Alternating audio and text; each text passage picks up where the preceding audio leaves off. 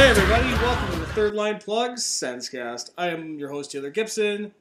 Joining me, not from the tropical metropolis of Calgary, Alberta, but sitting right next to me is Mr. Tim Jancy. Tim, how's it going, man?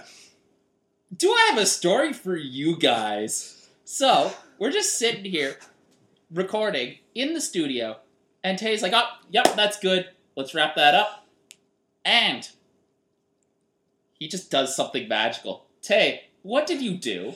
Okay, so Tim's right. So we're sitting here on the couch.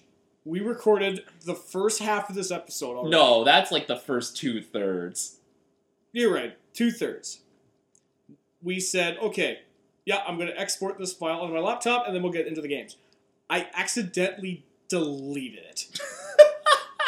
7 years of doing this podcast, this has never happened one time.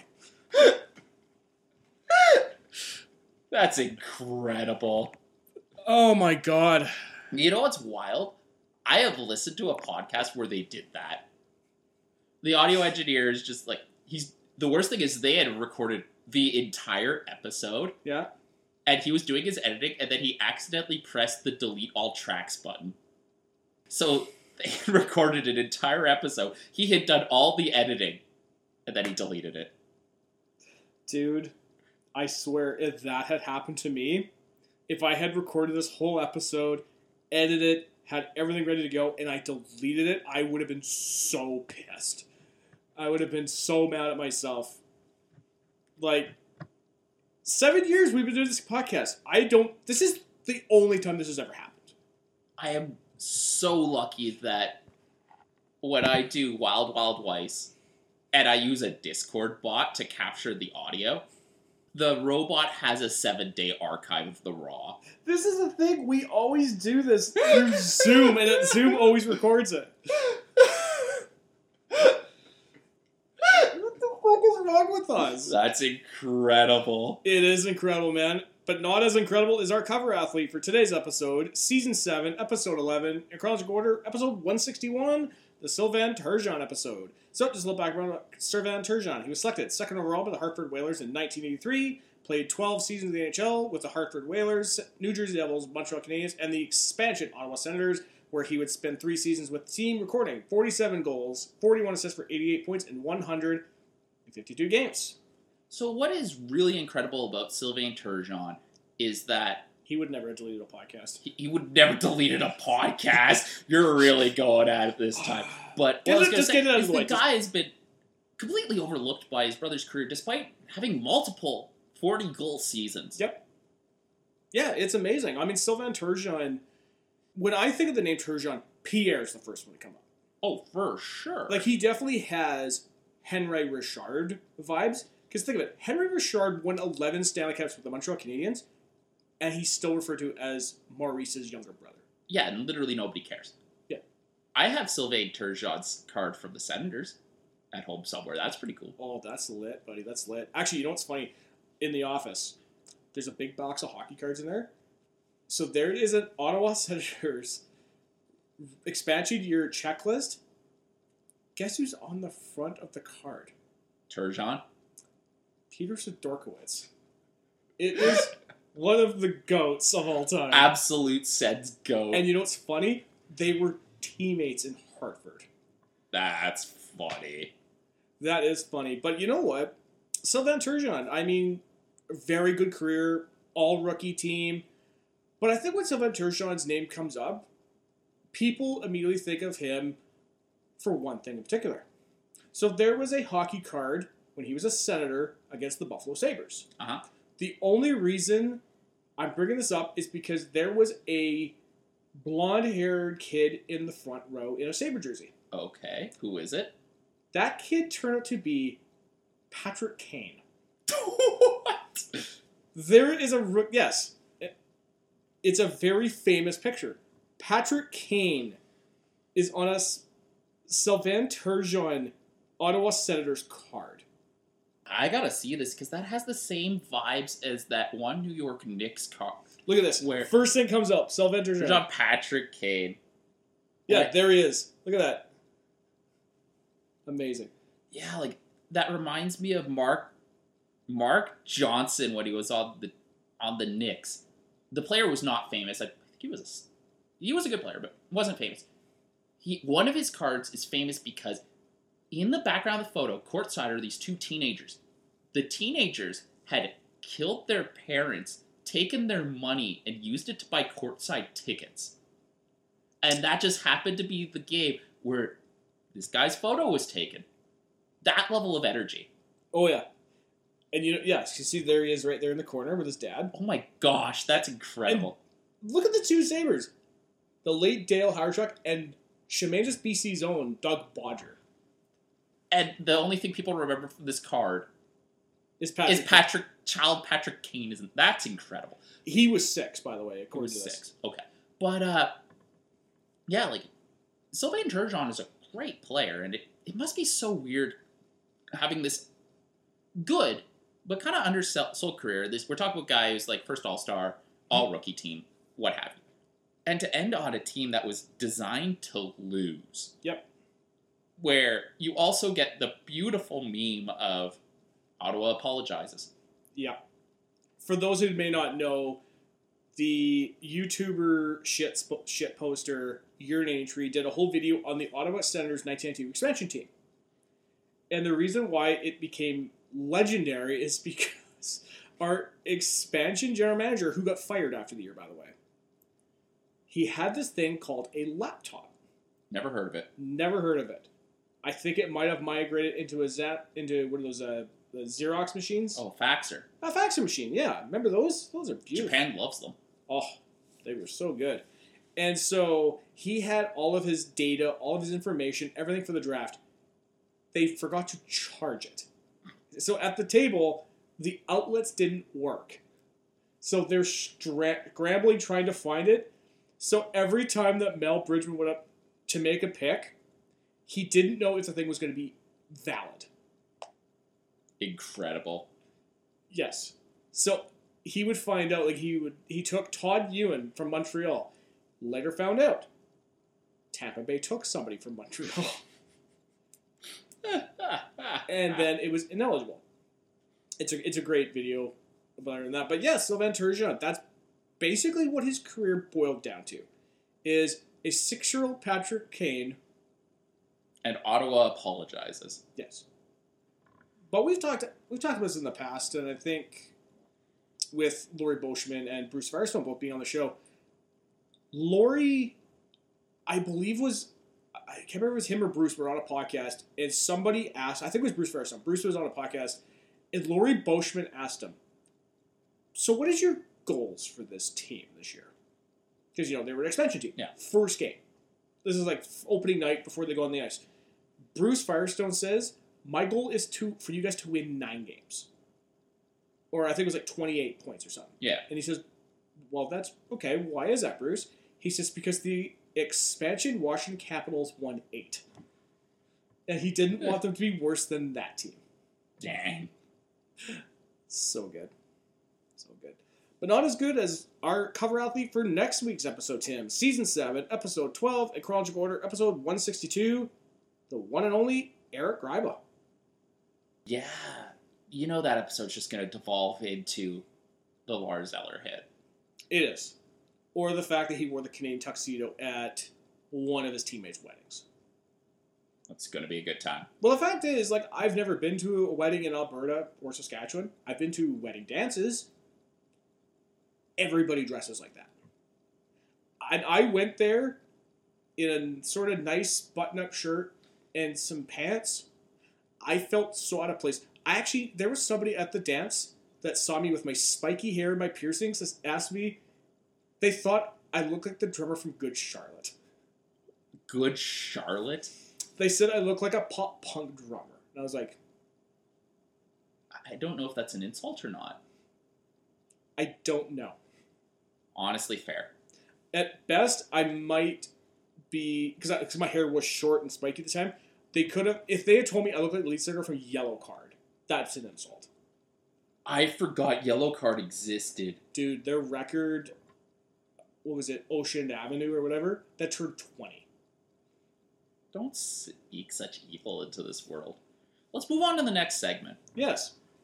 You and your lovely wife, Chelsea, here on Vancouver Island with us. How's your holidays been going, man? It's been great. We deleted a podcast. Outside of that. Honestly, pretty low-key. That's great. That's good. I love the fact that, because Katrina and I were at your mom and dad's place for Boxing Day. And you have to understand, your mom, I believe, does not drink. Not really. A bit, but not much, yeah. Yeah, I've never known Mrs. Jens to be a drinker.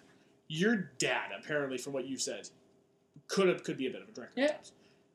So your mom and dad made the punch for everybody. Yeah. And they had champagne. Yep. Your dad cut out the middleman and just started drinking the champagne. To Yeah, the point about right. where your mom is in the kitchen cooking, she sees your dad pouring it, and all I hear is, Phil, will you stop drinking the mix? Oh, yeah, that sounds about right. And you know what's hilarious? It was that tone that she used. Your mom has used that a couple times on me in the past. Did you deserve it? That's a yes. Probably. I mean, we weren't bad kids at all. No, we did. Mr. McClaverty may argue that. As a group, we were awful. No, as a group, it was only a handful of us. That was Dylan. Oh, Dylan was fine. It was Jacob. Well, let's not name names. Oh, I want to name names. No, I'm kidding. No, we're not naming names. Yeah, as a group, we were a bunch of pain in the asses. Yeah, but you know what, though? We had a good time. We had a good time. We did have a good time. So I'm going to talk a little bit about my holidays. So it was a busy holidays. I mean, just seeing everybody, seeing yourself in Chelsea, all the good stuff. The one thing that we did get a chance to do, Katrina's sister and brother-in-law came over from the mainland. So we went for dinner with them the other night. And we went to the steakhouse in Nanaimo called the Bold Knight. So the Bold Knight has been around, I think, 45, 50 years. Okay? It's been around forever. And I'm from the island in Nanaimo. I've driven past it so many times, it's never been open. So I immediately think, is this place open? Is that place even open? Is it one of those things where it's like, did they just close that down and they never reopened? Or what? And I found out they've been open for years. They just opened at 4 o'clock. So Katrina and I went to Costco one night. We drove past, and there was cars everywhere, which is a good sign. I always live, and I say this to you, I live by the motto my dad always says, if you go by a restaurant and there's no parking and a line out the door, the food's amazing. Yeah. You've lived in Calgary, you lived in Toronto, lived in Ottawa. You could agree with this, yeah, correct? And I visited LA, visited Boston, visited big cities, right? Yeah. That's a great way to know where the locals are going, right? So we go there, and I make the reservation. We got there at 6 o'clock, or just a little before 6 o'clock. We go in, we sit down. Katrina's sister and brother-in-law show up just shortly after us, so we sit down. Take a guess when we eventually got our food. 7:45. 7:30. We did not order anything. We did not order an Applebee's. We did not do that. We ordered our drinks. The drinks took them roughly 40 minutes. That's incredible. And it was not busy. They had a couple of reservation tables, not super big. But it's wild to me that this, you're saying to me, this is the only real steakhouse in Nanaimo. Yeah, because they used to have a keg that shut down. This other place showed up. That shut down. And now it's just the Bold Knight. Yeah, and Nanaimo is a city of 100,000 people.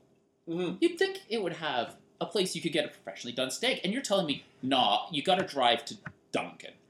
That's dire. And even Duncan doesn't really have a steakhouse. No, but we have a Mr. Mike's.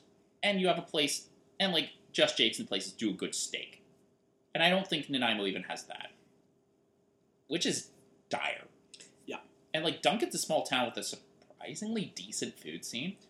Because even Victoria has a good, they have a good surf and turf place. Finn's Chops on the water, that's fantastic. Wharf Street, beautiful. And there's a few good ones by Cedar Hill Cross as well. So it's really surprising to me that Nanaimo's food scene's kind of dire like that. Because the only good restaurant I can think of in Nanaimo is Gina's Mexican Cafe. I've been to Gina's. And that's one restaurant. Yeah. Actually, there was an alright place Chelsea and I stopped in for happy hour when we're randomly walking around the harbor in Nanaimo. That's like right by the float planes. Mm-hmm. I forget what it was called, but it was all right. Well, I guess it was more like, aha, I'm eating in the harbor. This is kind of neat. I don't remember if... Actually, the calamari was all right. But yeah, it's not like I got food there. Yeah, you just kind of got like an appy. Yeah. Which, by the way, sidebar, appy should not be that fucking expensive. How much did you pay? Like $18? No, like, Matt and Delina, they ordered mushroom caps with squid, or whatever kind of fish was on top, and a French onion soup. I think they paid like $16. I looked at that and I was like, no.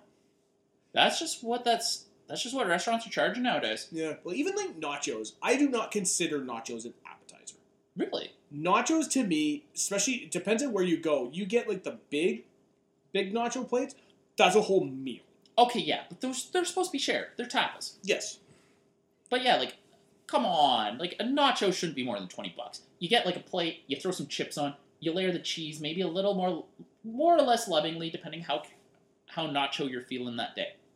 But like, homie, I can whip together nachos in like 3 minutes in my basement. I do it in my underwear. Yes. I'm not paying more than $20 for nachos. Buddy, you're going to be a dad. That's just the dad move. What? Like, oh. Cooking food in your underwear. My daughter's hungry. I'm going to throw chips on a plate, put some cheese on it, and call myself Jamie Oliver. I'm going to have a Tefal ad. Is that what we're doing? Yeah. All right, let's go. At worst, you would be Gordon Ramsay and you just yell at everybody. I don't think I could be the angry dad. No. That sounds like a sitcom name, doesn't it? Sick dad. What? Angry dad? Angry dad? Yeah. Wait, that was a Simpsons joke. That was a Simpsons. I was thinking, I'm like, why is that ringing a bell? Yeah, that was a Simpsons joke, yeah. Oh no. Am I just that kid that hangs out with Butters screaming the Simpsons did it? Simpsons did it. Yeah. Add that onto the things that just... 31, I can't be doing this. Okay, can I just add one thing from the infamous deleted episode? You mentioned about... Because we were talking about this, and you said, what was it? We did our segue. Yeah. And I'm like, oh man, you just really dabbed on that segue. I'm like, is this what I talk like? And there was... I'm sad that got lost, because that was actually just like a full-on meltdown. Buddy, that was such a flawless segue, too. Just like this one? Almost, buddy. Almost. But I just want to quickly finish what I'm talking about with the Bold Night. So, we order our food. Eventually, it comes to us. I ate it. It was alright. But the interior, this is the way to describe this. This place looks like it has not been renovated since 1978. Which, honestly, that's a mood. There's a place in Calgary that looks just like that, Nick's. But they keep it clean. Yeah, and for the fairness, they kept the place clean, but there had a bit of a must to it. Maybe because it was the first night they reopened. Yeah. But that's like, it was just like, there was a must in the store and a bit of a draft. Yeah. And I was like Katrina had her hoodie on. She did not take it off. She's like, it's actually cold in here. I mean, yeah, no, that's fair. Yeah. Yeah. So what I'm saying is, it was bold of you to go to the Bold Night. Buddy, it was bold of me, but not as bold as this segue into this little segment I like to call Top of the Hour. Yo. That was a pretty good one. It was not bad. I mean... The original one was better. I mean, I think it's also because of a little breakdown that came with it. Yeah. And then I just stole the intro for the story.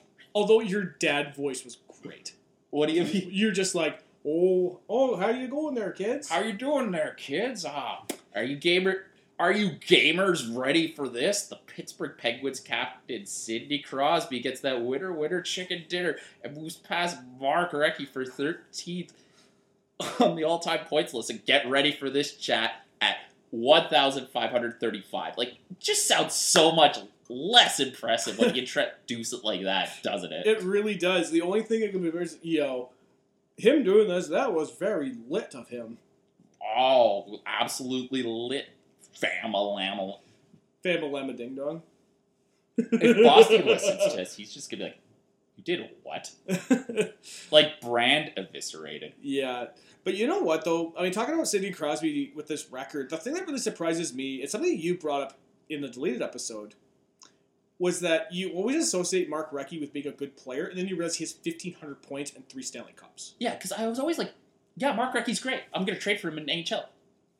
What? He has 1,500 points? Really? And what's incredible about his 3 cups is his first one came in the 90s with Mario and Yager. His second one came with the Carolina Hurricanes. Yeah. And then his last one was in his final season with Boston.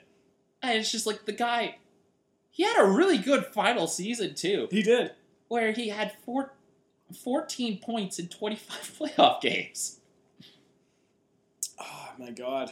I know, but you know what, though? The thing that really surprises me about this with Crosby moving this record, they were teammates in Crosby's first year. And then he just fucks off to Carolina. And wins his... Which I think the Hurricanes traded for him. Yeah. Like, that's incredible. He was teammates with Sidney Crosby. It was, but you know what, though? If you ever want to see some names, look at the 2005-2006 Pittsburgh Penguins, and you see some of the names. The credit to the Penguins in the way that Chicago tried to surround Bedard with, like, Taylor Hall, Corey Perry, before everything went sideways with Perry. Some of the names they brought in some players to try and surround the young kid. The Penguins tried to do this. And, like, well, yeah, we have, like, Sergei Gonchar, John Leclerc, Zygmunt Palffy, Ryan Whitney. Yeah, like, just some names. Yeah, and it's just, that team wasn't good. But then again, you had, like, I think your goaltender, you had Marc-Andre Fleury, Sebastian Caron, and Jocelyn Thibault. Oh, Thibault, I remember him. What a name. You know what's hilarious? I'm just looking at Mark Recchi. Okay, so Recchi went from being a Penguin, traded to Carolina, wins a cup, re-signs in Pittsburgh the next year. And then, like, he gets traded to Atlanta. Yeah. In the year they make the finals. Sorry, no, he got claimed off waivers by Atlanta. Mark Recchi got waived. Yeah. And he goes to Carolina, or goes to Atlanta. Yeah, and then he ends up in Tampa. Boston gets him. And wins a third cup. And wins a third cup. Just, what a career. What a career. What a career for Mark Recchi and Sidney Crosby. But also, what a great career for our next guy, Detroit Red Wings forward, Alex DeBrincat, who recorded his 400th career point during the team's game versus the Anaheim Ducks. I don't like this. But mostly it's like, DeBrincat and Kane have been very strong. The team hasn't. The team has just crumbled. Yeah. It's like that meme. You might have seen it. It's like there's a Bugatti in the driveway of a trailer. That very much is the Detroit Red Wings. Yeah, pretty much. Like, DeBrincat's been good. Like, the points have been there, but man, Detroit has not. And honestly, at the beginning of the season, every analyst and their mom said that one of the 3 teams knocking at the door in the Atlantic last season, Buffalo, Ottawa, or Detroit, was going to make it. Everyone saw Detroit as the weakest. Detroit was very strong out of the gate, but they were riding percentages. Yeah. And, man, I think they're the only team worse than Ottawa in the recent... Sorry. Let me not be too strong here. San Jose exists. Yeah, they don't even have 10 wins. So you only have 10 wins. Detroit has been worse than Ottawa. You know what's hilarious? In this last stretch. Yeah, and you know what's funny? I was reading this thing on Instagram. Actually, I'll quickly bring this up. Because I gotta say, do you want to talk about the Detroit Pistons right now? Let's hold that thought for a second, because, Ottawa, Buffalo, and Detroit, these 3 teams that are supposed to make the jump, have all been awful. Yes. Buffalo's legitimately surprised me. Ottawa's been dealing with pretty funky injuries, and just a weird situation with the team just kind of falling apart, the coaching not being able to bring them back. And Detroit, I think they're playing to what the team is, to the point where all three of these teams have a worse win percentage than Montreal. Yeah. And Montreal was supposed to be bad this year. But Sam Montembeault has been dragging them to respectability. Yeah, and he got a nice little contract for his... Which we didn't talk about, I think, last episode. But it's like... I'm surprised that all three of these teams just hit it so hard this year. Man, being a Detroit fan must be suffering right now. Yeah.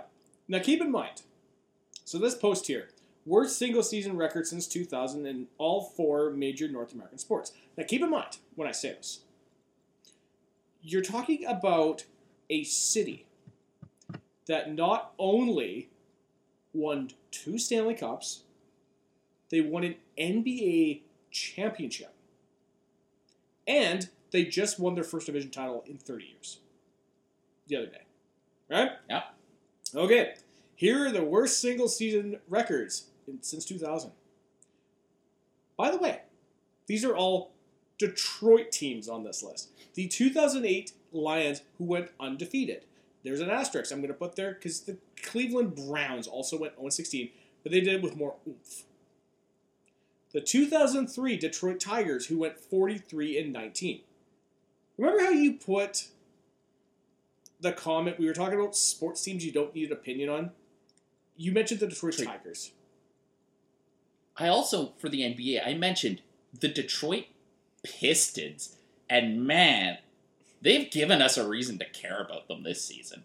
Yes. Who, by the way, are on pace to win 5 games. 5-77 is their total record right now as on pace. And for the NHL, the 2019 Detroit Red Wings, who went 17-49-5. Let's talk about these 23 Detroit Pistons with a record, their current record is 2-29. They have lost 28 in a row. This is tied for the worst losing streak in any North American sports league. Yep. And you have to include teams like the Denver Nuggets, the Vancouver Grizzlies were never this bad. Now, there's an asterisk because the 99 Grizzlies, I think they won 6 games. Yeah. But that was a lockout short season. But then you also had, I think it was the 76ers had they had a pretty long losing streak. Yeah. Split between 2 seasons. And, of course, the infamous 2010 Nets. Mm. That team was garbage. This team's going to be worse than all of them. Yeah, no, is this the team that was still in Jersey, or are they in Brooklyn already? New Jersey Nets. Oh, boy, those New Jersey Nets, man, they just... Okay, so sidebar. I was watching a video on YouTube the other night. Did you know at one time the New Jersey Nets in the mid-90s were considering getting away from the Nets name? They were going to be called, I think it was the Sea Devils or something. Or the Sea Dragons. That's awful. Keep in mind, this was right before Toronto got the Raptors. Right. Which I was watching a thing on YouTube called The Carter Effect. It was about Vince Carter. And they talked about how people in Toronto could not believe they just named their NBA team after a friggin' dinosaur. I mean, the Raptors, it's a cool name.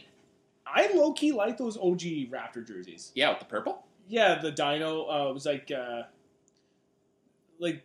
Barney dinosaur. Yeah. Yeah. But what's funny is Pistons fans are not in a good place. They've scoured through the NBA rulebook and they've discovered the disaster draft.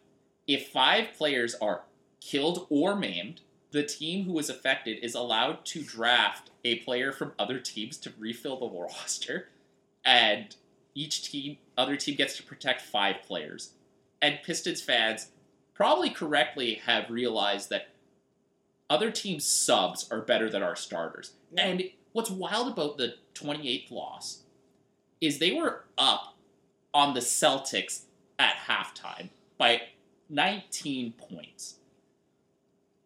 And they've lost that lead, went to overtime, and just got dummied. Yeah. The only thing I could think that was worse the expansion Grizzlies, the team that was awful, right? So they played. This is the very first time Michael Jordan and the Bulls came to Vancouver, and I think it was either at halftime or into the third quarter. The Grizzlies were leading by like 25, and somebody on the Grizzlies said that we got Michael. Michael Jordan Took it personally. He took this personally. He proceeded to score, I think, 27 and 1.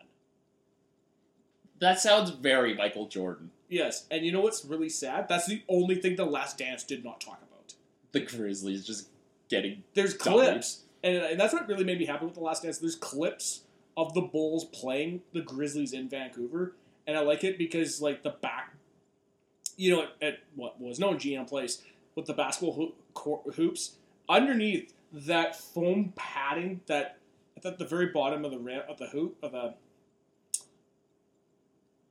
fucking thing that holds the rim up, that was in teal. That was where the Grizzly colors, and it was like, oh, I remember those. Those were so great. So moving along, now we're gonna move away and talk about the Detroit Red Wings and talk about their former hated arch rivals, the Colorado Avalanche, because their forward Nathan MacKinnon recorded his 300th career goal during the team's game versus Ottawa. He scored 4 goals in that game, by the way. Yeah, and he must have been off the carbs that day. He must have. Man, he must have ate, like... Do you think that maybe he ate some Caesar salad with bacon bits? Those things are gross, though. I know, but that's the thing. He's from Nova Scotia, so what sort of, like, carb-heavy meal would he be eating? They only eat carbs there. So everything. Perfect. Yeah. So Nathan MacKinnon, he's a player, this is something we've talked about in the past. He's a top 5 player in the NHL. We do not talk enough about him. Because when you think of the top 5 players, who's on that list? McDavid, Draisaitl, Matthews, Cale Makar, and him. Top 5 players in the NHL.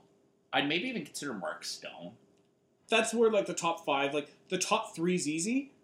Top 5 is hard. But I'm going to put MacKinnon on that list. We don't talk enough about this guy. Which is wild, because we talk a lot about this guy. It is true, but, like, the media itself, and you always hear a lot about, like, the West Coast bias. Like, oh, yeah, the guys on the West Coast, they don't get a lot of attention and everything, which I agree to an extent there is. The fact that Anze Kopitar and Ryan Getzlaf and these guys all had Hall of Fame careers. The fact is we've been talking about Anze Kopitar a couple of times on top of the air this year. National media doesn't talk about him. Yeah. And, like, yeah, the guy's basically rebuilt his career despite being, like, I don't want to say rebuilt because it was always a strong career, but, like, the guy's playing some of his best hockey, and the guy's, like, 38. Yeah. Like, that's... He's putting up some Bergeron numbers. Oh, yeah. But with Nathan MacKinnon, I mean, I'm always kind of surprised he only hit 300 career goals. Because it seems like he's one of those guys, he seems like he's been in the NHL forever.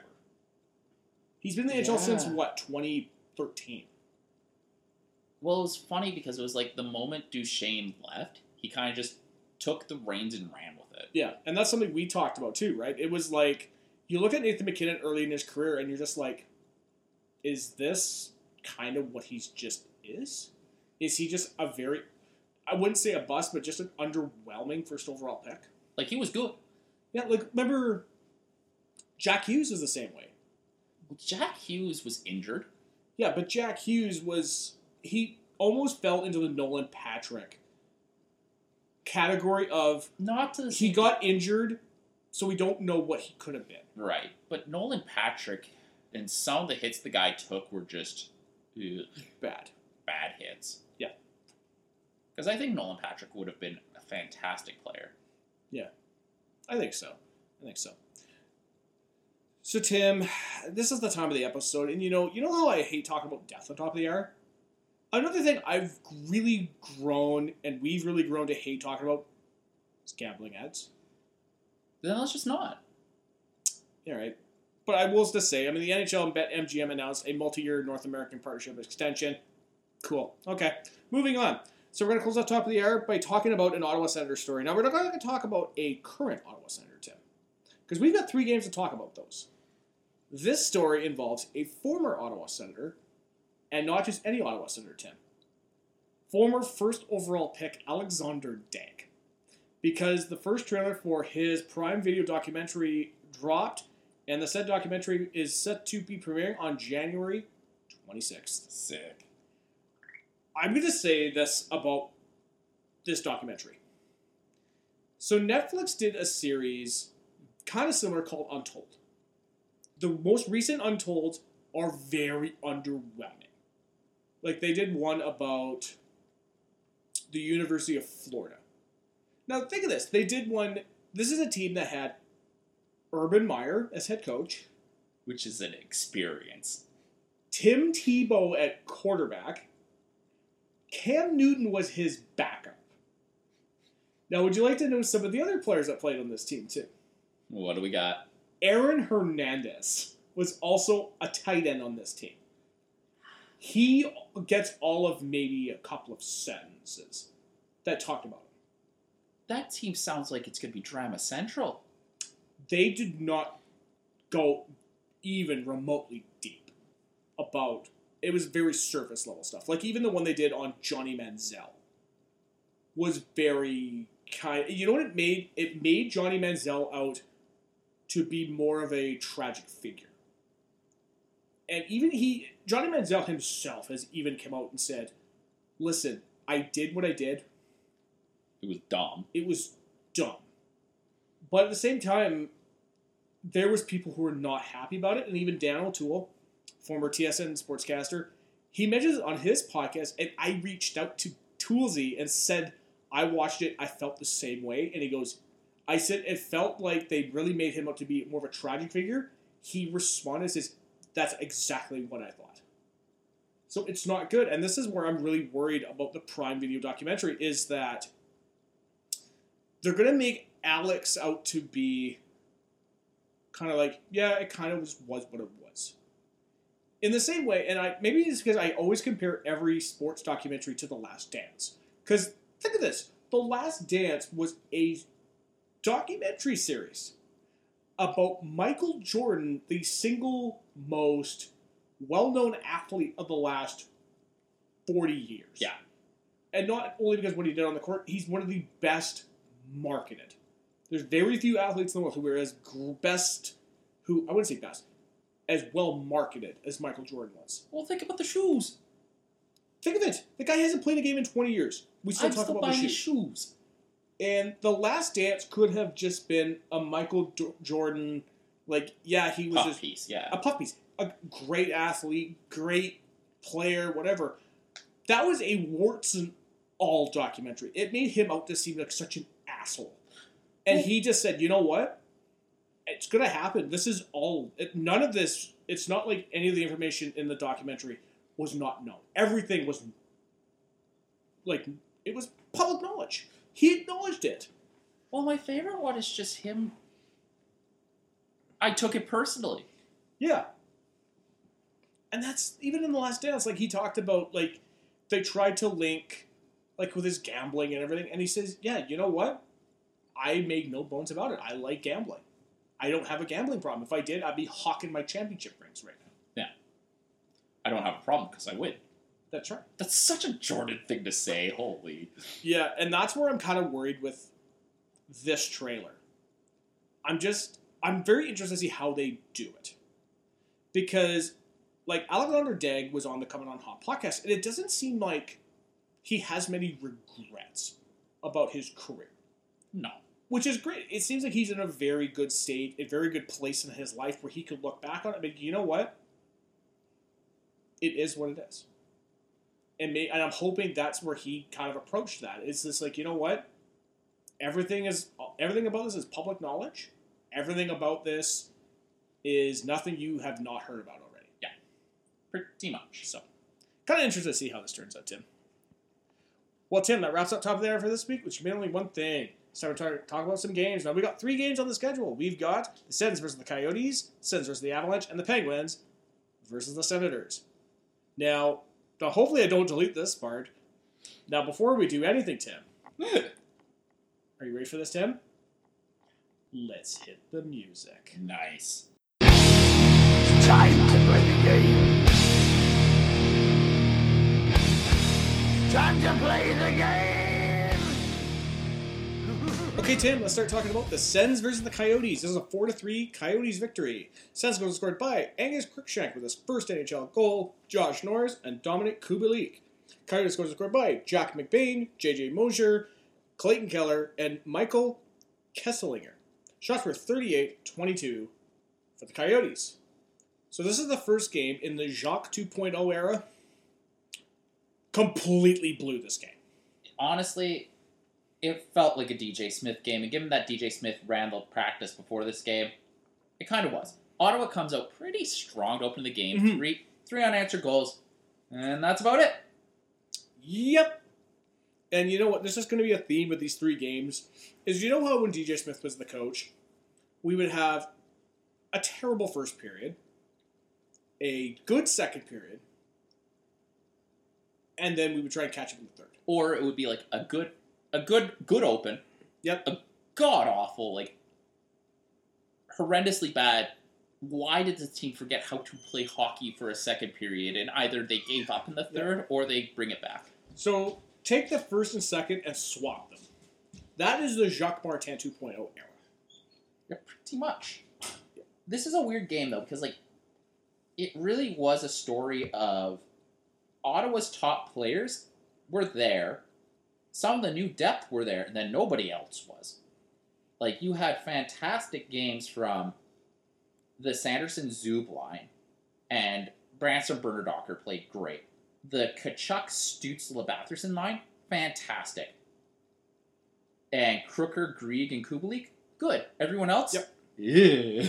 Yeah, and that's the thing about this game is that even sitting here watching it, the first comment I made, and Katrina's sitting here on the couch with me watching this game, and I look at her, I was like, you know, given that the current World Juniors are in Sweden, I do have a sidebar to that point, but I'll come back to this. So, watching this game, they're at Mullen Arena in Tempe, University of Arizona. Arizona State.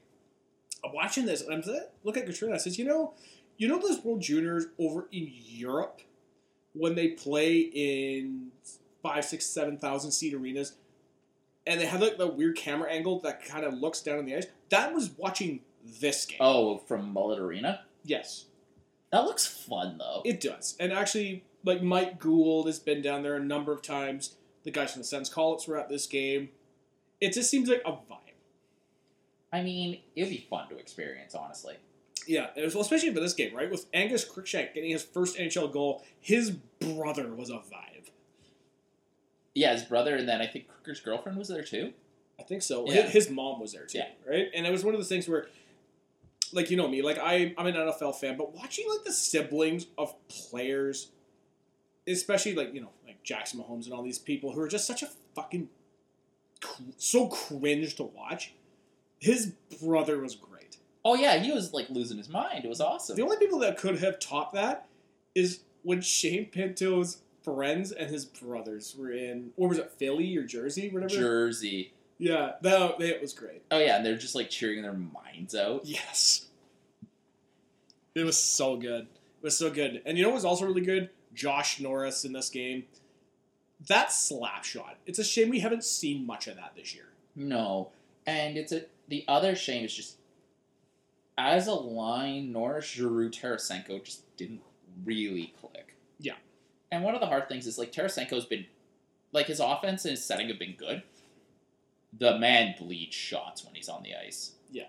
Like, it's tough to see. Like, I think Tarasenko is going to be great. He's a good offensive piece in an insulated role, but the defense isn't there. Yeah, and it's been really noticeable in this one, unfortunately.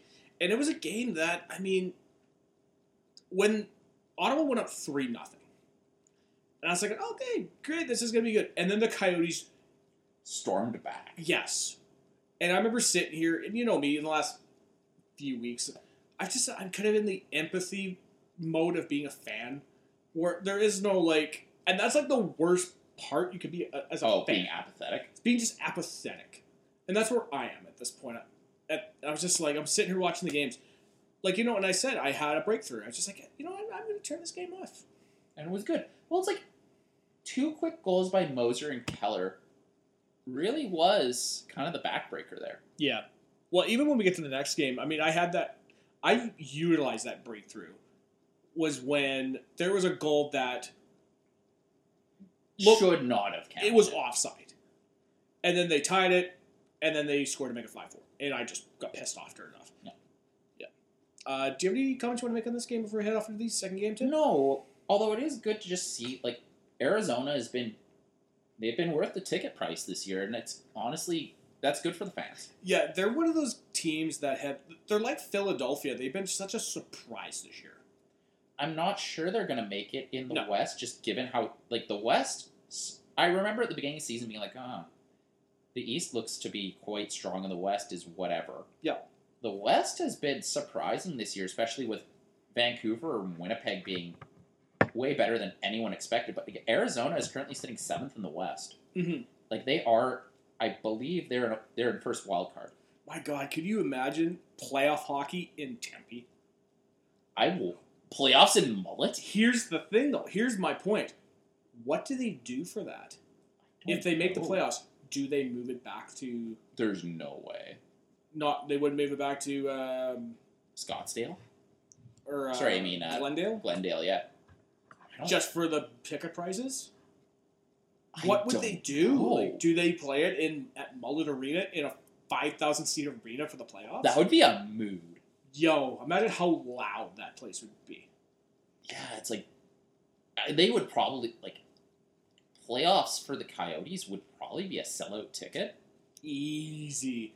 Although, given you're on the grounds of Arizona State University, maybe you use it the way that the college football teams use it. Yeah. Have the marching bands, have cheerleaders. Make it an event. When the NHL and TNT or whatever comes to town, make it an event for them. But, like, the West is going to be a knife fight, though, with Minnesota and St. Louis revitalized. Yeah. Even for how mid the Wild are, I'm just like, how the fuck do they keep doing well? Well, the other wild thing is Edmonton has gone from, like, a basket case at the beginning of the season to respectable again. Calgary's probably out of it at this point. Yeah. But it's like, the West is weird this season because, like, the only bad teams are bad. San Jose Sharks haven't even won 10 games yet. Yeah, and then you got the teams that are kind of coming back to earth, like Seattle.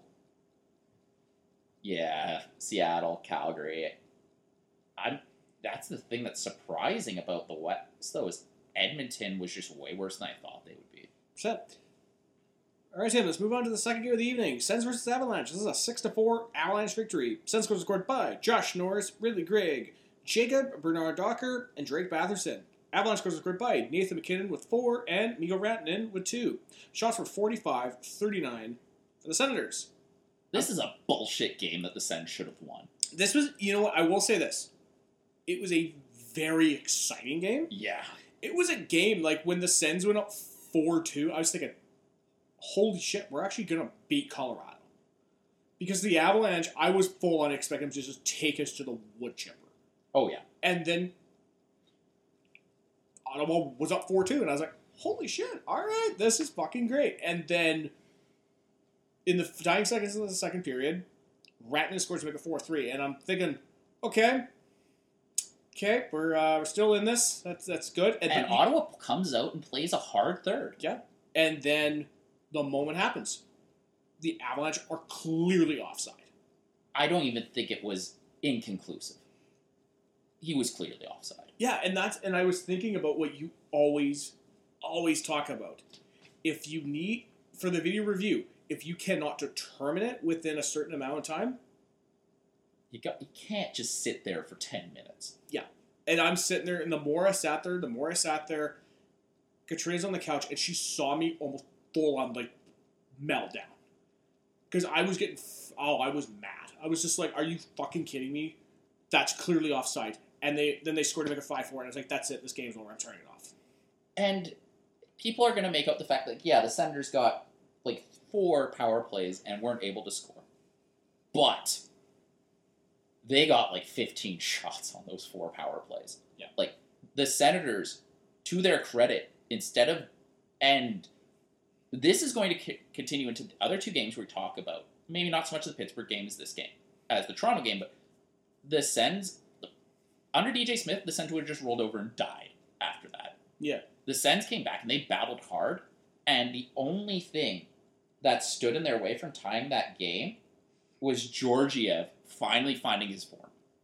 Because he, after kind of a pretty rough first 2 periods, Georgiev shut the door in the third.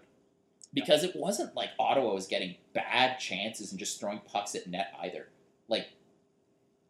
The saves were coming in from, Ottawa, looking at the Ottawa shot map, it's all just Tarasenko and Tkachuk just smacking things in from right in Georgiev's face. Those are high-danger shots. And Ottawa was generating, 5 or 6 of those in those last 4 power plays. Ottawa played really, really well. Which is, I know, moral victories at this point were, nobody wanted to see that. Mm-hmm. But Ottawa played to win. They deserve to win. Hanging 45 shots on the Colorado Avalanche is nothing to sniff at. No. And you know what? This is not even a game where I can blame the goaltending, because Jonas Korpisalo, I mean, what are you going to do when Nathan McKinnon is shooting at you? And and Landeskog's allowed to be at least a pace offside. Yes. That's the place where the offside actually matters. Is on the rush. It's not when the puck's been cycling for 3 minutes. No, and that's the thing with Korpisalo. 33 saves at .868 save percentage. He didn't play bad. No. He played very well. And that's where the stat line completely may disagree with him on this, but I'm just like, I get it. When you put up 6 on, 39. Okay, your stat line's not going to be good, but you know what? I look at some of those shots and some of those goals McKinnon shot, and I'm just like, yeah, very few goalies are stopping that. No. And credit to the Ottawa defense where they did manage to limit some of those. They managed to limit those opportunities. Yeah. Sure, it was 35 shots. It was a pretty high-scoring game. And I actually thought, the Norris, Drew, Tkachuk, and the Tarasenko, Stutz, Batherson lines played great. It's just... It was what it was. Yeah. No, I want 5-on-5, the Sens were better than the Avalanche. No, they weren't. Now, I do want to quickly talk about Jacques Martin here. In talking about the goaltending, now, I don't know if you got a chance to see the tweet that Clara Hanna put up, that Jacques talked with the goaltending when he first took over, and he says, listen, I'm going to say, there's a lot of talent between the pipes. What happened is that the players are leaving you out to dry. And Trevor Shackles quote tweeted and just said, why is it taking 4 years for somebody to say this? Jacques Martin, the way he speaks about the game, he's very confident, very clear about this is what is happening, this is what I would like to change. Yeah. He is a very, very clear communicator, and he communicates in a way that makes his strategy and tactical choices very clear, which is refreshing compared to DJ Smith. And that's what Drake Batherson said, too. He said the same thing about Jacques. He says, if I make a mistake, I come to the bench, he and Alfredson come over, and they show him. Okay, this is what happens, this is what you got to do to change, this. He says it sticks with him. And I have to wonder, what was DJ doing? Was DJ just... That's the thing. Was DJ... I think it was one of 3. Either DJ did not know how to, he was not willing to show them, or he just barked orders. Yeah, which is weird. But it's also weird because you always saw Stutz looking at the iPad after a mistake. So maybe it's just DJ Smith's teaching style wasn't getting through. Yeah, maybe he has an old school mentality of just play better. Whereas somebody like Jacques and Alfie come in, and they will bring it up. They'll be like, okay, listen, this is what you did. this is how you should do it. Do you want to try? Let's try moving it towards this. Yeah. Yeah, and that's the one thing, and I get it, there's going to be a transition between how DJ does it and how Jacques does it, but when the Sens are blowing leads, the first thing is, this is no longer on coaching. This is on the players. Yeah. And for this game, though, it's like, I don't think the Sens played that badly. No, and that's the one thing that overall, I can say with confidence, I can't say the Sens played awful. I will say against the Coyotes, they full on took the foot off the gas. Yeah. And that's what teams get. Teams get in that mindset of, okay, we got a 3-goal lead, we're good. And this was a problem that Jacques Martin's Sens in the late 90s or 2000s had, which is that if they were down, they were not fighting back. Yeah, and this team fought back. The next game, not so much. Yep. Third and final game of the evening. Penguins versus... You want to talk the Leafs game? Yeah, absolutely. Yeah, we'll include the Leafs game on here. I mean, it's not a third line plug as war episode, but you know what? We're going to include it. Let's do it. Damn it, we're going to include this. Third game of the evening, Penguins versus Sens. This is a 5-4 Sens OT victory. Penguins was scored by Lars Eller. I actually completely forgot he was still in the NHL. We're playing for Pittsburgh. Lars Eller, Ricard Raquel, Drew O'Connor, and Chris Letang. Sens was scored by Jacob Chychrun, Josh Norris, Brady Tkachuk, our short king Eric Brandstrom, and Tim Stützle in overtime.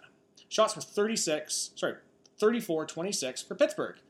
I didn't see much of this. I will admit, I think I might need to stop going to White Spot with my dad when the Sens are playing. The Sens end up blowing leads when I go. Yeah, this game was wild to watch because for the first two periods, Ottawa tuned Pittsburgh, and they came out with a 4-2 lead, including a Brandstrom goal that also was, I don't think it was offside, but you also got another really long video review after the Pittsburgh challenge. The goal stood, and I wish Ottawa had scored on that power play. And they really took it to them, too. For sure. And I will say the one thing about, I quickly want to talk about the Stützle OT winner here. It was a beautiful goal. Jacob Chychrun to keep that puck in play. Like, he tied up his man beautifully. Yeah. Chychrun has been low-key Ottawa's best defenseman this year. He leads defensemen in points. He's based on the fancy stats per Evolving Wild, he's Ottawa's best defenseman. And he's playing like a first-line defenseman in Mika's model. Like, Chychrun, I think, has been fully worth the price that Ottawa paid to acquire him this year. And it's interesting because he's a player that the fan base can't seem to fully agree on. Yeah, because some people either think like, oh yeah, he's been really good, or some people like, he's been just kind of disappointing. I don't know where the disappointing thing's coming from. The guy has 25 points on the season, which for a defenseman at halftime is really good. He's at just under a point a game pace. Maybe it's because he comes so under the radar that when people just, the eye test look at him, they don't see anything that's explosive. He just does it. Maybe, yeah, but it's like he's been quietly good. Yeah. But this game, I think he was Ottawa's best defenseman again. Either him or Branny. But Ottawa, dominant through two periods, disappear in the third, and Pittsburgh, they're lucky to get away with a win in this game. Oh man, do you want to talk about our short king, Eric Brandstrom? Oh yeah. He was a force. He was. I mean, for a guy who's 5'10", and I assume he's like 5'8", he's still our short king. Oh, I love him. I'm surprised the man didn't get more penalties this game, because he was throwing elbows. Oh my god, it's true. I mean, we've talked about this. It seems like, what? You hear my voice fucking? Yeah. It's like, what exactly happened with Eric Brandstrom where he just developed this? I don't know where the mean streak came from. I don't get it. Like, what is it about this? Because the Swedes are generally not known to be, like, hard-hitting, unless you're, like, Cronwell or Ulf Samuelsson or fuck, even Peter Forsberg. But then you see guys, like, to me, when he played for Ottawa, Erik Karlsson was one of those underrated hitters. Like, I have never seen a guy who just physically you look at him and, like, this guy will probably not hit you that hard, and he just laid guys out. Oh, yeah. Well, the other thing is just watching Eric Brandstrom in front of his own crease. Yeah. That guy boxes out. Yeah. Like, I know, like, Mark Mathot thinks that, like, Ottawa's defense is too small. Brandstrom's playing like he's 6'5" right now. Yeah. The guy's violent. You know, you should tell Mark Mathot, well, hey, Mark, you're still in great shape, but Put the skates on. Put the skates on and come back out. Yeah, because, like, when Brandstrom's on the ice, Ottawa just doesn't take as many shots from in. Ottawa doesn't give up as many shots in tight because he's clearing the people out. Like, he's just playing well. But that third period was an atrocity. Yeah. 23 shots to 4. Yeah, and you know what? I was sitting at dinner with my dad and Katrina, and I saw Letang tie it, and I'll never remember. All he hears, "You've got to be fucking kidding me!" Like, this fucking team. But what's so weird is just how bad Pittsburgh came out in that overtime. Like, just bobbled pucks. Yeah. Unfortunately, I didn't even get a chance to see the overtime. Stützle was electric. Well, the funny thing is like, I was on my way, we were on our way home. Katrina looks at her phone, and she says, and she could tell, like, I was not happy. I was just bitching about the Sens on the way home, and she looks at me and goes, They won. do you want to see the, do you want to know who won? And I was like, all right, go tell me. She goes, Mr. Timmy Stew. And I was like, Oh, oh, nice. oh, nice. And she's like, And Detroit lost. so good, so good. Okay, sidebar. Katrina was showing me this thing on, I can't remember what website. You know those sites would be like, where you'll have like a graph and it'll be like, who is your team's most hated person on social media? Yeah. For Twitter. And it was like... Detroit's most hated team is Ottawa. Yeah, and Ottawa was like Toronto, Detroit, Montreal. And I was like, yes. It's funny because people are looking at that and they're like, man, I didn't realize Detroit fans were psychopaths. Well, fuck. Did you not see that the thing we brought up on today's episode, Tim? Yeah. Like, not like No wonder. this version, but also the deleted version. But no wonder they're psychotic. Because, like, I still don't understand how they're still mad at Matthew Joseph and then cheering that he got hurt in a different game. Like, what is that? I don't know. And, like, Ottawa, I think we only played... Did we play Detroit 4 times or 3 times this year? Because I think we've won the season series. Within the division, I mean, how many times have we played? 4? 4, but I know we play Toronto and Montreal more than we play the other division teams. Yeah. But yeah, I think at worst we'll tie. The worst we could do is tie them in the season series, and that's a team that's coming to earth. Yeah. Something awful. It's funny because, like, I have nothing against the Red Wings. We've had Jake Rivard on our podcast. He's a Red Wings fan. Yeah. He's a great guy. Well, I think we asked him, like, after those games, like, how do you deal with Red Wings fans? He was just like, man, I don't know. It's like, Poor guy.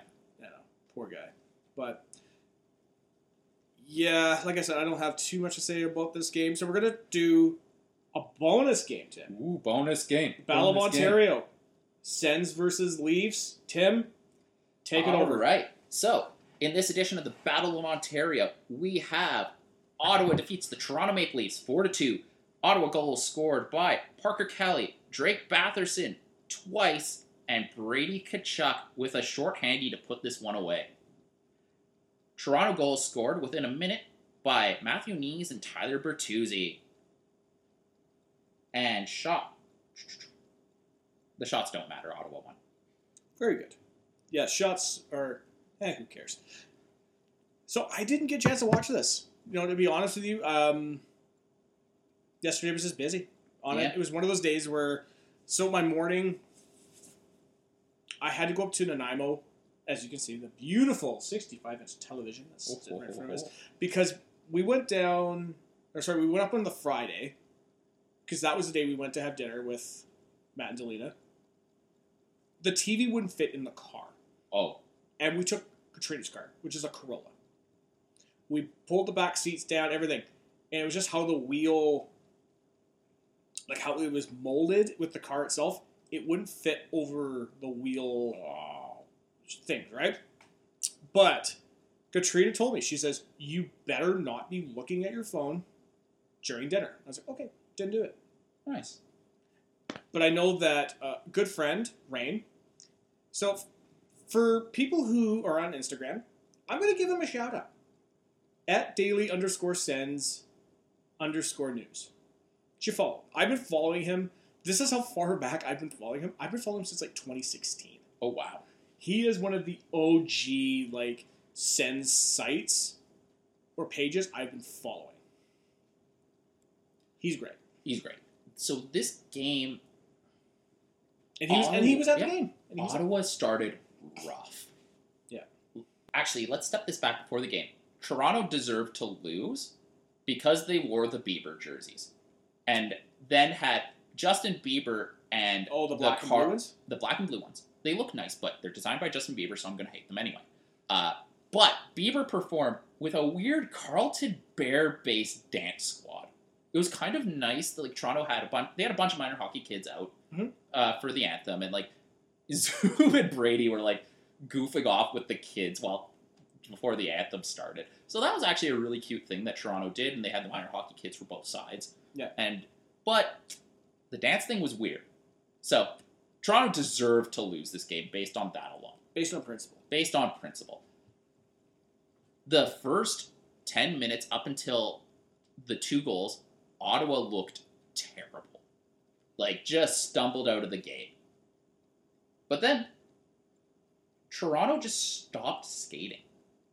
And Toronto stopped skating. I don't want to say stop skating. That kind of undersells what Ottawa did. Right. But Ottawa, they re-engaged. And they started playing Toronto really hard.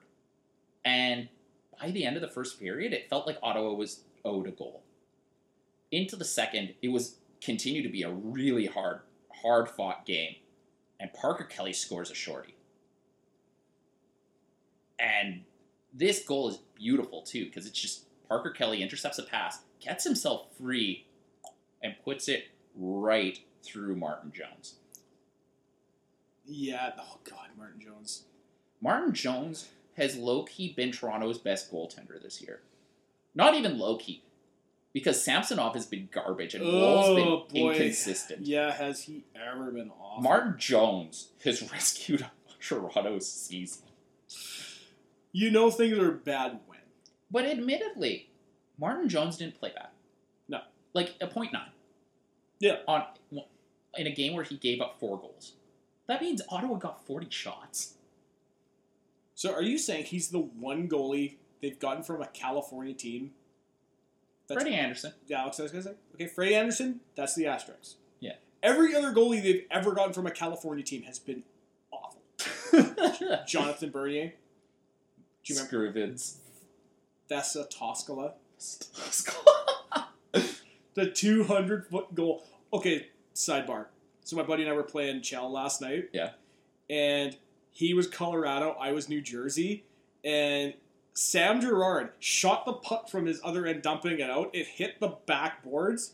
My goalie came out to play it. I don't know what happened. It's like the computer stopped. The goalie skated back and kicked the puck into the net. Isn't Chell so good? I love EA. I know. You know what I would love even more too? Oops. I'm going to drop my phone. I would love it if we had, like, NHL hits. Yeah. Or NHL 2K. At this point, I will take the...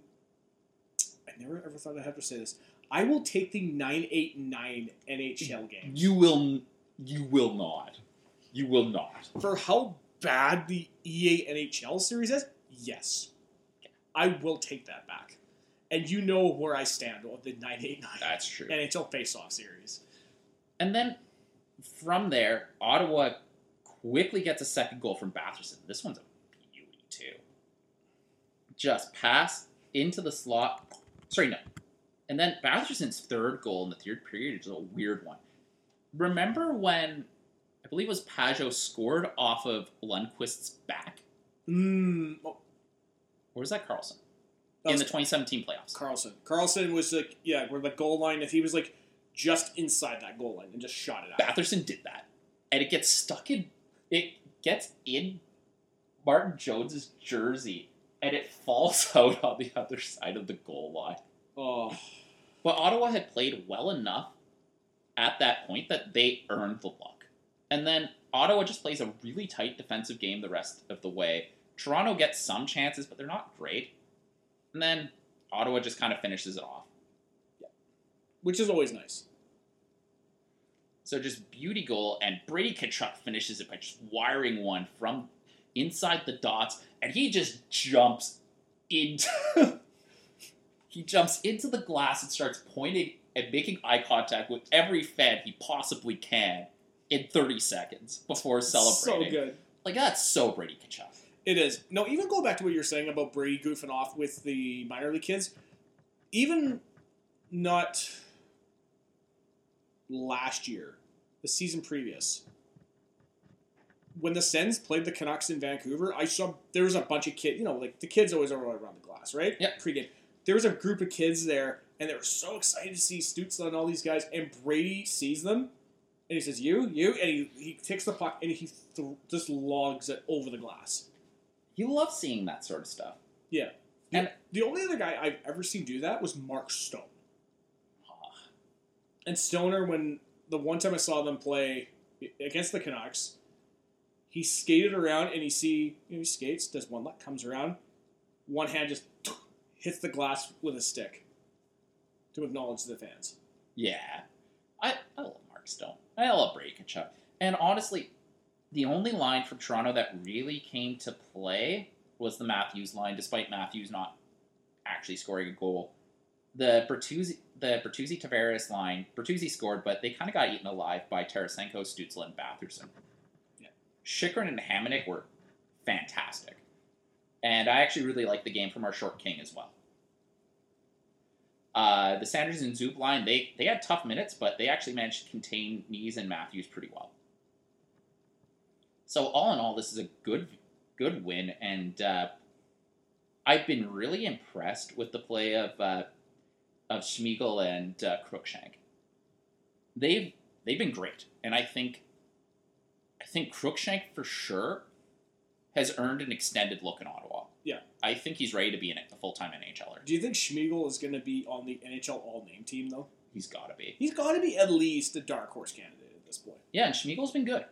I'd like to see him get a longer rep in Ottawa, but I think he'll be the one sent down when Joseph and Chartier come back. Because admittedly, Chartier hasn't been bad. Like, the guy the offense truly isn't there. No. But the defense is. Like, he's a good bottom center. Yeah. Honestly, I wouldn't be surprised if Kastelik becomes the 13th forward or Parker Kelly. I like those guys. Honest opinion. Yeah. Who would you rather see, Kelly or Kastelik? I would see Kelly. That's tough. Because honestly, Kastelik has just been just there. But I think so is Kelly. So is Kelly. Like in these, small sample, I've been really happy with Schmeigel, and I think Kastelik is the better player. Mm-hmm. Zach McEwen, I don't think Jacques Martin's going to play McEwen. No, maybe they just use him as like a water boy. Yeah. Oh, I think he goes to the AHL for the rest of his career, honestly. Yeah. Zach McEwen just hasn't been good in Ottawa. Honestly, you watch one day, he's going to be a cover athlete, and we're just going to be like, he was here? What did he even... Was he even a memory? Yeah, no kidding. We were going to be like, there's at least one person out there who bought a Zach McEwen Sens jersey. If anyone listening to this has bought a Zach McEwen jersey, please reach out to us. I want you on the show. I want to ask you why in person. Yes. And we will do it. Of course. You will get your 15 minutes of fame as long as I don't delete it. Please don't delete it. Yeah. And that's really all I have to say. Just a good, hard-fought win for the Sens. It was really funny. Post-game panel, the woman hosting is like, so do you think, the reason the Sens won is because the Leafs let their foot off the pedal? And Elliot Friedman's like, no, they earned that win. Yeah. Go love Elliot. Elliot Friedman is the only worthwhile part of the Sportsnet panels. Yeah. Elliot, basically, he's the only thing holding that together. Yeah. So like we were talking about in the 1.0 version of this episode, we were talking about Jeff O'Neill and Mark Mathot together on the panel for a Sens Leafs game because it was a TSN broadcast. It was not a Sportsnet broadcast. I unintentionally, unironically love Mark Mathot and Jeff O'Neill together. Well, you're saying it was the closest thing we have to Shaq and Barkley. It's true because the NHL is trying so hard to recreate that. And they've done a good job of it on TNT. On TNT, which we don't... Well, I wouldn't say we don't get up here. You have to pay for it. Unless you want to watch on, insert a legal feed here. But for me, it's like... I'm going to say the TNT panel, I do agree with you. I do think they do a halfway decent job. But there's just something about the chemistry between Barkley and Shaq that's so not innocent. It's so pure. Yeah. Well, it's funny because, like, we had Jennifer Botterill on Sportsnet, and she was just like, she doesn't, like, it's not good. But then she'll go on a panel with Busy Annette Carter and Gretzky, and it's fantastic. Yeah. Like, it's got to be the problem with Sportsnet is just the writing and the producers are so lazy. Like, so much of the stuff in this latest edition of the Battle of Ontario was about stuff that happened 20 years ago. It was irrelevant and boring. They didn't talk about anything from this season or this game, which is incredible because you have Austin frickin' Matthews in front of you to talk about. Yeah. You've got one of the top 5 players in the league. Arguably the best Maple Leaf ever. Now, that's the thing that we've talked about with Leaf people on our show. I would say he's the best Leafs draft pick of all time.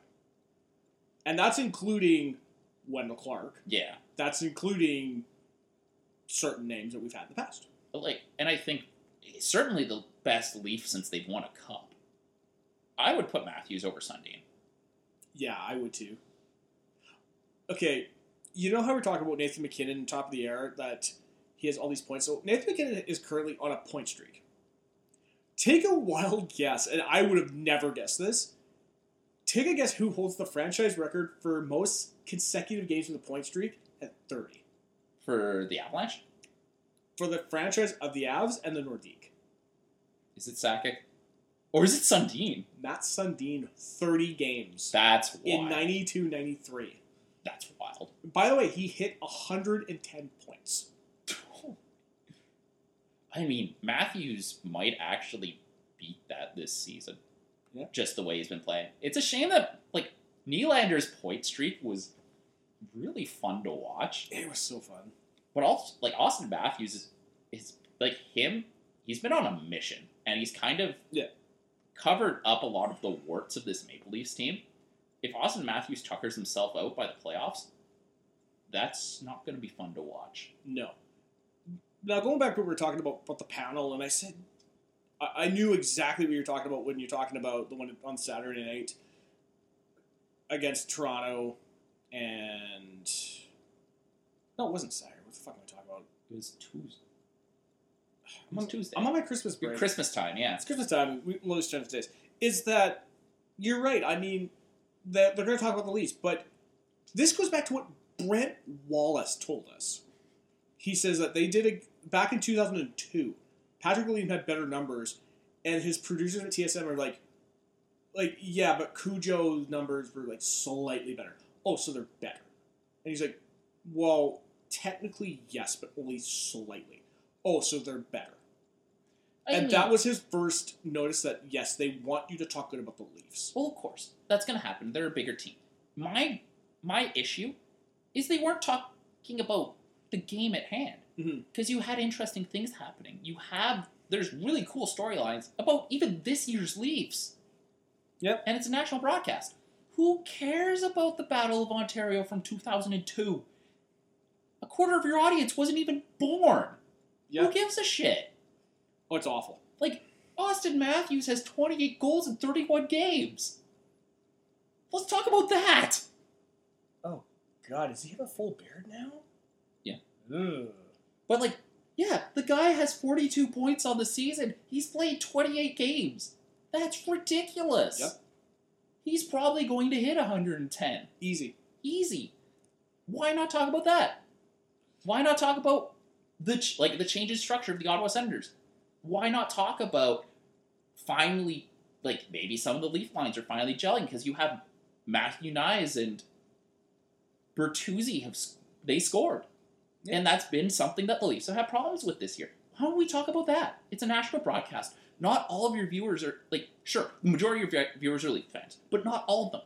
Yep. Introduce people to the storylines of the Leafs while and the people, not even all your Leafs fans who are watching, especially a holiday game, aren't going to be guys who are people who are following the season. Introduce people to the storylines. Build onto the storylines that exist. Don't just go back to, here's Joe Nieuwendyk to talk about when he still had functioning legs. Yeah, but I don't care. Or even find a happy medium where it's like you could talk about, and I do think that's a great point. I do think that you should be building storylines, like current storylines. And like what we were talking about with O-Dog and Meth, it's like when you have somebody like Charles Barkley on a panel, Barkley will be the first person to tell you this game sucks. And he will not talk about it. He will be more like, you know what? No, if I'm being honest, I was not watching this game. I was watching the Sens Penguins. And I got money on that one. Yeah.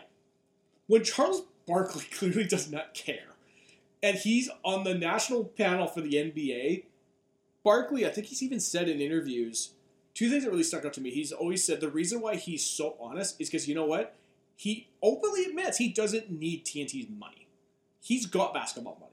Yeah. But also because what he says it because it's fair. And that's what something he learned when he played, was that he was not happy with this article somebody wrote about him. And I think it was either Dr. J or Moses Malone said to him, is the article fair? Is the article what they're talking about, is it fair?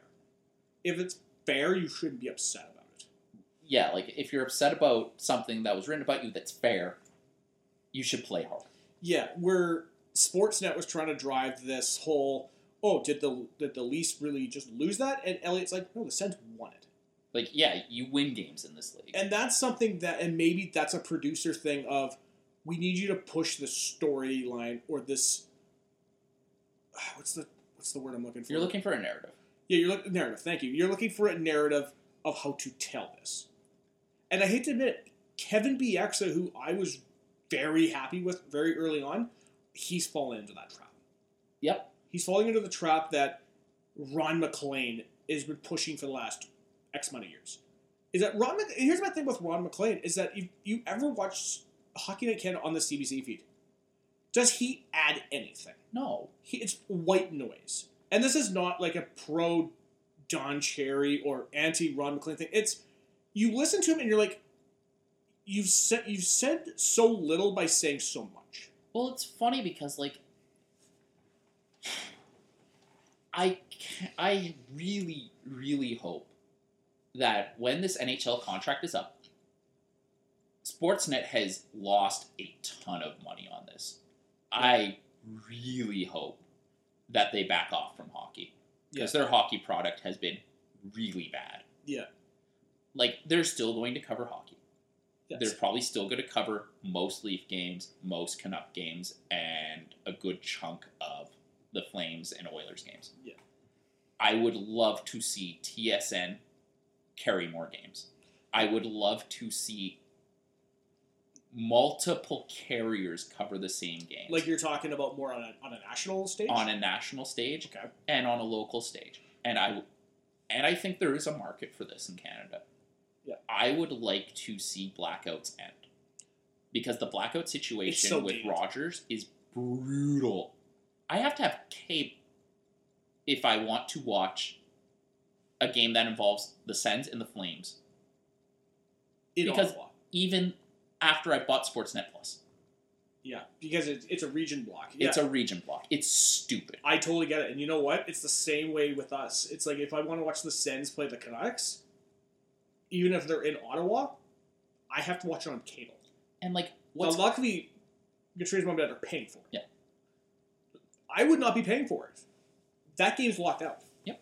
And what's wild is, in the Bally contract, that looks like Amazon's going to buy them out of bankruptcy.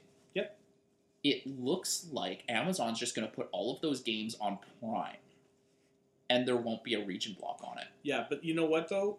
Amazon Prime would be a pretty decent one because I wouldn't say everybody. A lot of people have Amazon. Prime is free with it. Yep. Which means you can watch all their stuff. And you know what? That's kind of smart. Second point I want to make. The Vegas Golden Knights, we've talked about this on top there, Vegas Golden Knights are doing their own, streaming service. Yes. If this is successful, this could be something that the NHL teams, the NHL will fucking hate this. But the teams themselves would cut out the middleman and say, if you want to watch all of our games, we have it. And I wonder if they would make more profit doing that and selling their own ads instead of just signing up with Rogers. Yeah. Because I honestly think Rogers has done serious damage to hockey in Canada. Okay. In what way? The product is bad. It's inaccessible. Yep. I honestly feel like I hear less and less people talk about hockey because it's just a pain in the ass to watch. Yeah. I hear more young people talk about basketball. Yeah, but I think it also doesn't help that with, and just piggybacking on your point here, is that I find that the people, younger people, they're not willing to pay. For cable. They're not willing to pay for cable. They're not willing to pay for Sportsnet Plus when there's so many other ways you can stream it. And honestly, cable is such a bullshit service. Yeah. I have it. And I'm actually, the TELUS guy told me, yeah, you can watch out-of-market games. He just straight up lied to me when I bought it. Yeah. Yeah, no, they don't care. Telecom in Canada is among the worst in the world. Yeah. Cell phone plans are ridiculously priced. TV sucks. Internet sucks. And the federal government's just like, you know what? This needs less competition. With the Shaw Rogers merger. We get what we get because the government lets it happen. And it's kind of incredible to watch the national broadcaster for the 10 years before the Rogers contract completely fumble hockey too. They lost the Hockey Night in Canada theme, for gosh sakes, yep. TSN. How do you do that? It boggles the mind. Yeah, and you know who's laughing at us for their sports coverage? Is the Americans. Think of it. TNT is fantastic. Since 1993, 94, I think, whenever the NHL had decided we're going to have a national broadcast for the NHL on Fox. This is the same year Fox did it for the NFL. And then Fox later did it for the MLB. Think of this. How many networks have they had? They had the one from Fox to NBC.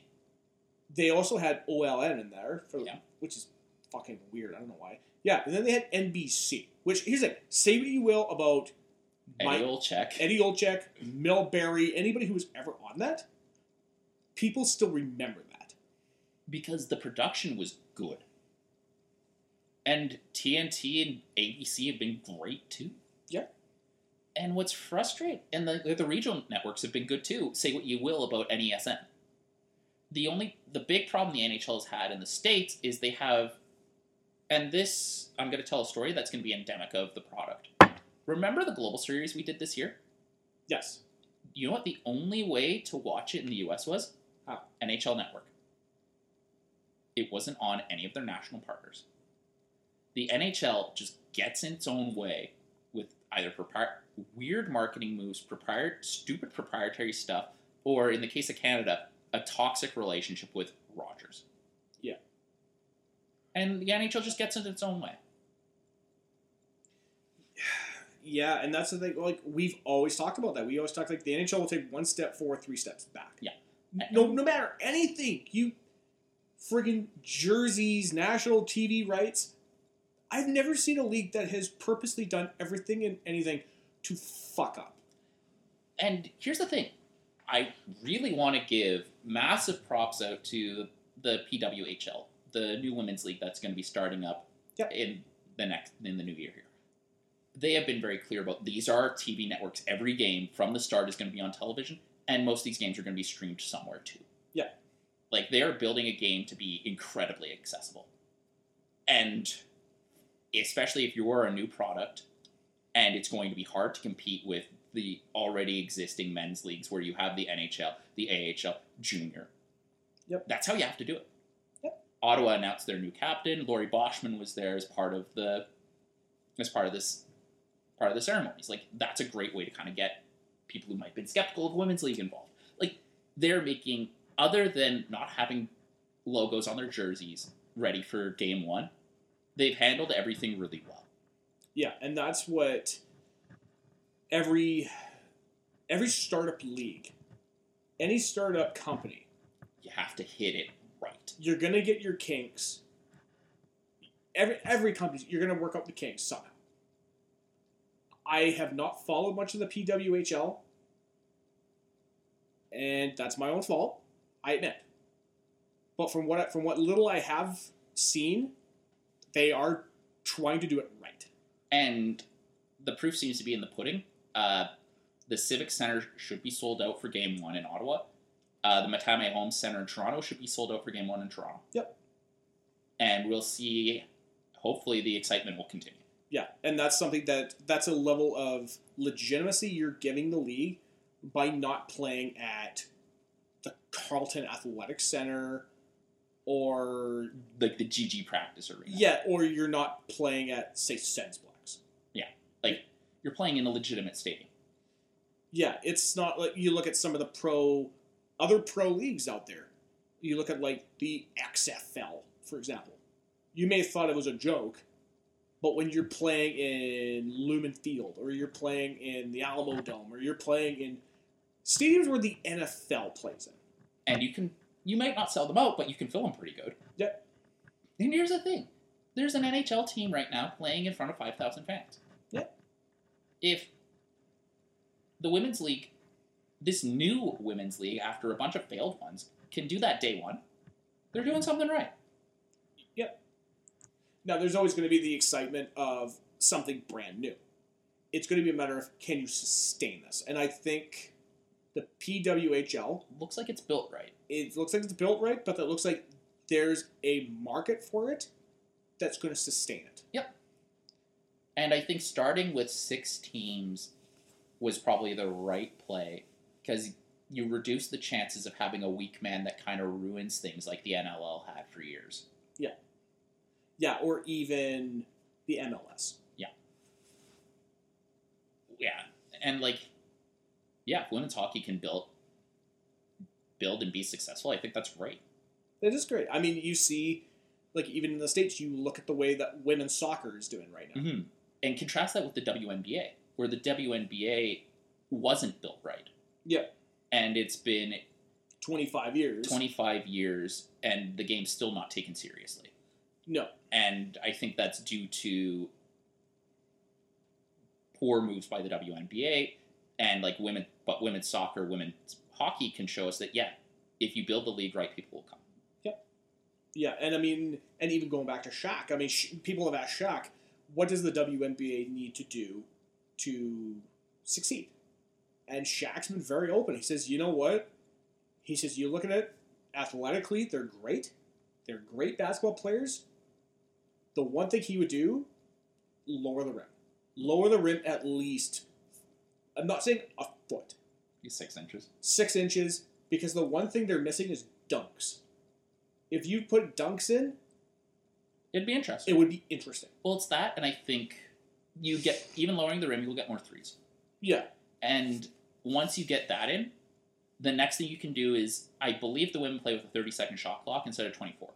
Once you get those threes and those dunks in, you can bring the shot clock down. Yeah. And that makes the game more exciting, too. Yeah, and if you do that, I'm not saying you're making the game a joke, because, again, the women who are playing in the WNBA are not 7'3". Oh. Yeah.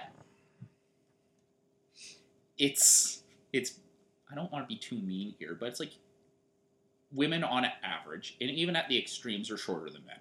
Because the NBA, That's just genetics. That's genetic, but that's also... The NBA, you're looking a at lot. the extreme end of the male height distribution. Even the extreme end of the women height distribution, the female height distribution is smaller than that, like shorter than extreme. Like, maybe just make the game reflect that. Yeah, but that's like any any sport. It's the extreme end of that distribution, right? Yeah, and I mean, I'm a pro wrestling guy. You look at some of the females that are in pro wrestling right now. They're amazing athletes. What they can do in the ring are great.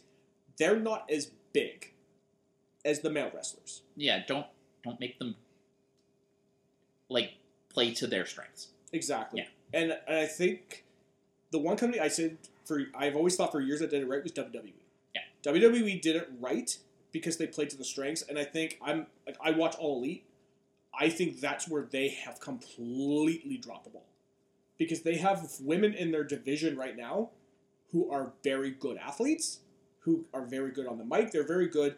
They are not taken seriously. Because they're not given good rules. And it's because the company does not take them seriously. It's because you watch Dynamite or you watch Rampage or Collision. It's a freaking joke.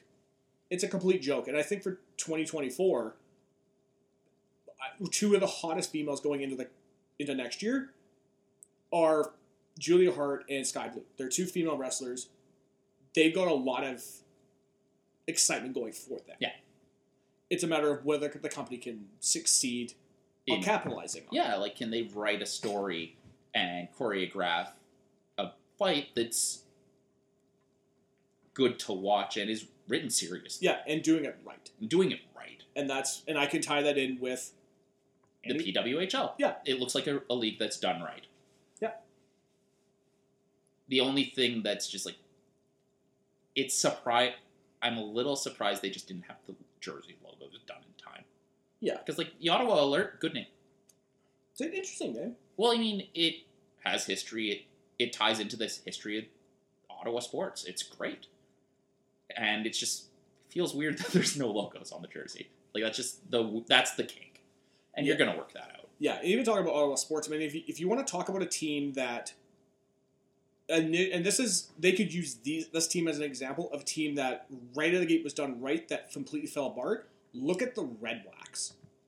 The Red Blacks went from a team that was an expansion team, successful, won the Grey Cup this year 2, and were dog shit the rest of it. And you talk to Red Black fans, they hate how this team is run. And to the point where people in Ottawa, they're getting to the point of where I'm not from Ottawa, I don't live in Ottawa, I don't know much about it. It's almost like they're getting to the point of where like the Renegades were. Yeah. Where it's like the fans are getting pissed off because of just how it's being run.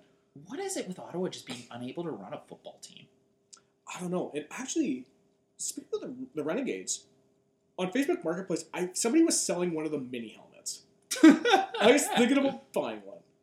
Because, yeah, like, that's what's so sad about the Red Blacks is they came in, they were good, and there was a lot of excitement around them. Yeah.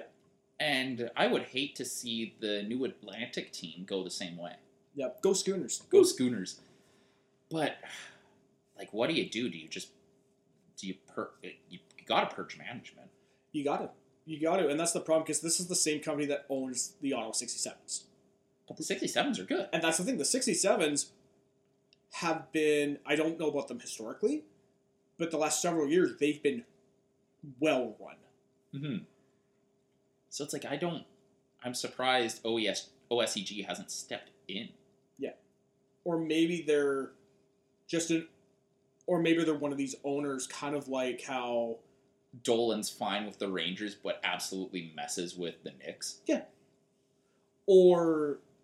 But again, OSEG, that's a big company. That's kind of like Maple Leaf Sports Entertainment owning the Leafs and the Raptors. Yeah. And the Marlies and the Toronto FC, yeah. Yeah. They don't own the Toronto Rock, do they? I don't know. Okay. But it also doesn't really matter. No, it doesn't. Like, I love the NLL. That is the smallest of potatoes. It's fun. It's fun. I went to a friggin' Vancouver Warriors game a year or two ago. I had a lot of fun. It is small potatoes, though. Oh, it's small potatoes, but you're in, well, and like for yourself, you're in such a prime location because the Calgary Roughnecks have been fantastic. Oh, yeah. Historic, they're like the Toronto Rock. Yep. They've never been just dog shit. There's been a couple rebuilds, but people are like, you know what? We trust the team culture and management to get us out of the rebuild. Yeah. Where with the Red Blacks, it just, like, I'm not a bit, you know who would be perfect is Adam. Adam's a CFL fan. Adam would probably talk more about this. I don't get a sense that the Red Blacks are great. No.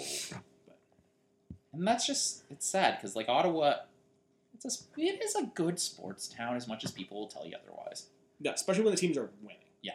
Like the Sens. Well, it's funny how similar Ottawa and Montreal are in that respect. They're great sports towns when the teams are winning.